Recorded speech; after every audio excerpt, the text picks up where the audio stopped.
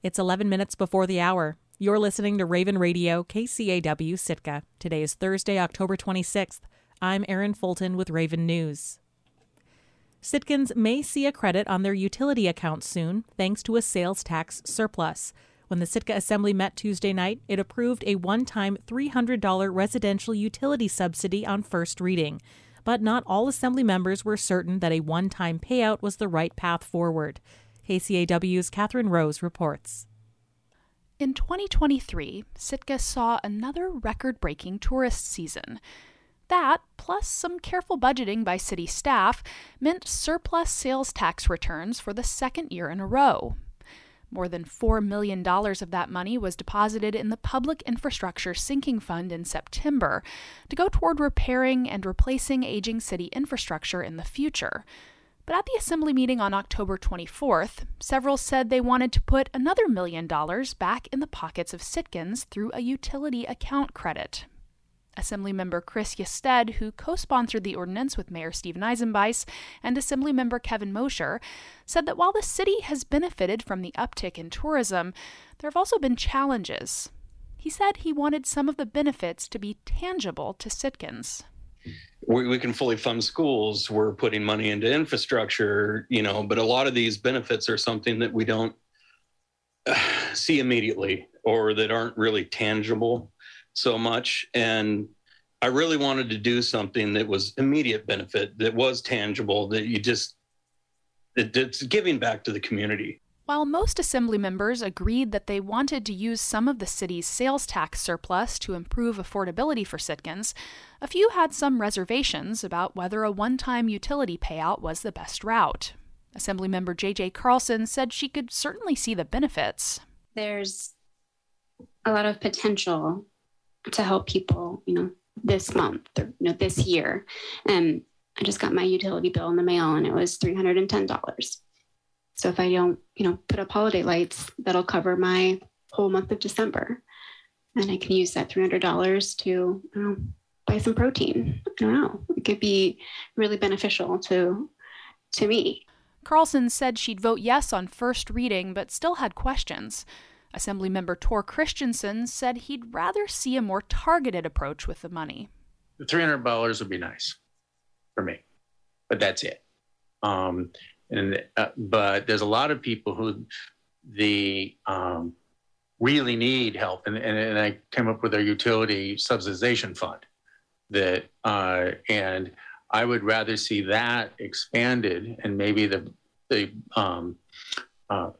threshold for being able to get it go up. The people who really need it would get it. Assemblymember Tim Pike said he could support a one-time subsidy this year, but he said he wants to find a path for future surpluses that pays dividends long-term. But I do want to see some ideas about how we can make, when we do this again, how we do this so that it's a long-term thing that has a long-term impact on people in the going forward, because affordability in Sitka is a big thing. Mayor Steven Eisenbeis said he didn't disagree with looking at a long-term plan for future surpluses, in addition to the Public Infrastructure Sinking Fund, but this time he was focused on doing something that could have an immediate effect. There was an email today received that says we should pay off $1 million of our Blue Lake bond debt. I don't disagree with that either. That's going to help my kid because he'll be paying for that Blue Lake Dam debt, undoubtedly. But this was just the way to get an immediate effect onto our citizens who, whether you benefited or you were negatively impacted by tourism, everybody had some sort of impact this summer. I don't think there's a single person in town that can say they didn't have an impact as a result of this. So this is just a little bit that we can do with some of the extra money that we brought in. The one-time $300 utility subsidy passed 6-1 on first reading, with Tor Christensen opposed. It will come before the Assembly for a final vote at its next regular meeting in November. Reporting in Sitka, I'm Catherine Rose. The Alaska Marine Highway System has too many old ships and too few people to operate them. In a virtual open house Tuesday, ferry officials kicked off a 20-year plan for rebuilding and modernizing Alaska's Marine Highway. Marine Director Craig Tornga summarized ongoing issues facing the state's ferry system, including difficulty with crew recruitment and retention. All summer long, we've had a few no-sail days across the fleet due to crew shortage just because we didn't have enough personnel to meet the manning requirements of our certificate of inspection from the Coast Guard. So that continues to plague us. Aging vessels are another problem for the ferry system, which currently operates 5 vessels over 45 years old. In August, AMHS released an interim plan outlining capital and operations improvements through 2026. The plan includes building 3 new vessels, including one to replace the 59-year-old Tutsamina and a hybrid or electric vessel to replace the Latuya. These reliability issues due to age, and they're not going to improve for us until we build replacement vessels. Tornga said that the trajectory of the 60-year-old Matanuska is still in question. Since I've joined, we've held meetings with the Coast Guard, and we don't have a determination yet to the extent of the upgrades to retain SOLAS until we know the condition and the safety of the hull.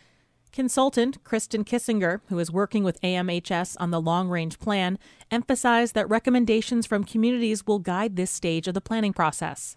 Really having a database of just all the information about what kinds of things are present in a community, what a community might need, what are the gaps, what's missing, and what that means for how they use ferry service. She pointed attendees of the open house to an online survey open through November 7th and encouraged them to attend Alaska Marine Highway Operations Board meeting as well as to submit written comments. Work to develop the long-range plan will continue through mid-2024, and ferry users are encouraged to share input throughout the process. Each year, many places in Alaska are seeing their first frost come later and later. The longer growing season could allow Alaska farmers to grow crops that were once rare in Alaska. But other changes brought on by climate change will cause new farming challenges. KTOO's Anna Canny has the story. In October, fall gives way to winter across much of Alaska. At Calypso Farm, Tom Zimmer has just wrapped up for the season. We're up in Fairbanks. We've probably got 6-7 inches of snow on the ground. In the barn he's calling from, there are bunches of dried flowers and white mesh bags suspended from the ceiling. We have everything harvested. Everything's in the root cellar. And you can see behind me those paint bags drying seeds. Zimmer and his wife have run their small organic farm since 2000. They're one of relatively few farms in Alaska. Historically, the state's cool temperatures and short growing seasons have allowed for hardy crops like carrots and cabbage. But not much else. That could change. Human-caused climate change is bringing hotter summer days that linger later in the year, and that could allow Alaska farmers and gardeners to produce more diverse produce. But not everything thrives. This year, we had excellent green beans, amazing cauliflower. But other crops bolted. It was too hot. But on the nearby experiment farm at the University of Alaska Fairbanks, warming conditions have helped researcher Glenna Gannon grow some fruits and vegetables for the first time. We're successfully able to grow things like artichokes and field-grown tomatoes and peppers and corn here in Fairbanks now. I don't think 30 or even 10 years ago that would have been successful. At the farm, 9 of the 10 latest first frosts on record have occurred since 2001. And according to university climate researcher Nancy Fresco, that pattern will likely continue. We're anticipating continued increases in the actual length of the growing season, but also in the cumulative heat across the growing season. Warm weather-loving crops like tomatoes and corn have been hard to grow in Alaska without the help of greenhouses, but now they have a better chance to ripen in the field. Even cold-tolerant species like Brussels sprouts may fare better. They take a relatively long time to mature, so farmers and gardeners in Alaska have risked losing their sprouts to frost and snow before they're ready to harvest. Theoretically, climate change could help. But climate models don't capture everything. There are some really important factors about what can grow that are particular to Alaska, that are challenging in Alaska, and that we haven't yet had a chance to model. Permafrost is one factor. It can affect soil temperature and moisture, and as it thaws, it can destabilize soils. Then there are the long hours of summer sun. Some crops just can't tolerate that much light. Even as atmospheric conditions become more favorable, farmers will still have to contend with those things. And Zimmer says he also worries that climate change will make weather more erratic. Yes, frost-free days are increasing, but the instability of the climate is making it probably more difficult to farm. And Gannon at the Experiment Farm said that while warm weather crops are becoming more possible, they might not always be reliable. We might have the ability to have a much greater breadth of what we grow here. But I still just want to plant the seed of caution that anyone who's going out to grow their garden or plant their farm, they're still in Alaska. She said one of the best ways to promote resilient farming under climate change is to embrace a diversity of crops. In Juneau, I'm Anna Canny. Taking a look at the community calendar. Sitka Tells Tales, the local storytelling series, presents Siren Songs, stories from below the waves, at 7 p.m. today at Harbor Mountain Brewing. The event will be broadcast here on KCAW at 7 p.m. on Tuesday, November 21st.